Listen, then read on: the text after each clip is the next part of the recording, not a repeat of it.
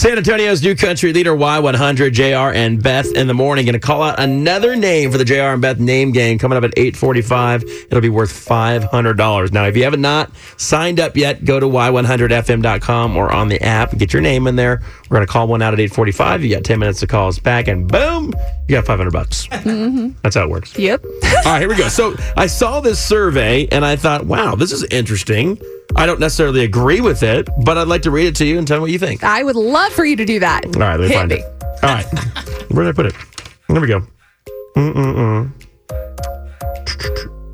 What did we do with this? Oh, there it is. There it is. All right. It says that women are better speakers than men. Okay. Continue.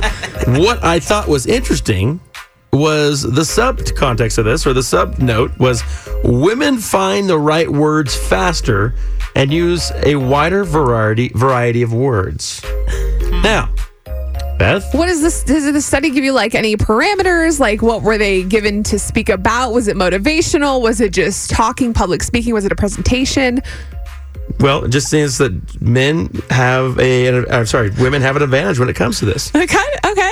Now, do you agree with that women are better speakers? I mean, can we just use what just happened as an example? Is that allowed? There we go. Can. Shots fired. But No, I don't mean it like that. I'm just trying to think of like concrete evidence. Well, you're right, and I think I have some. But the difference is you don't get nervous when you speak in front of like crowds on stages and stuff. So I think that you do that better. Whereas I get nervous, so sometimes I just completely black out and I don't remember what happened. Like I know I got through it, but I don't think it's as good. Just in front of people like live? So you're saying? Like on a stage just like by myself. I don't do well. But you do good. I feel like it happens more than that. I feel like sometimes you struggle to find the right words. Yeah. And I've got some concrete evidence for you. Perfect. There we go. So this is what this is about. Here's a few things that have happened on the show. Here it is. Play the 7:15 second date update from a couple months ago. Teaching some new lessons, but old ones.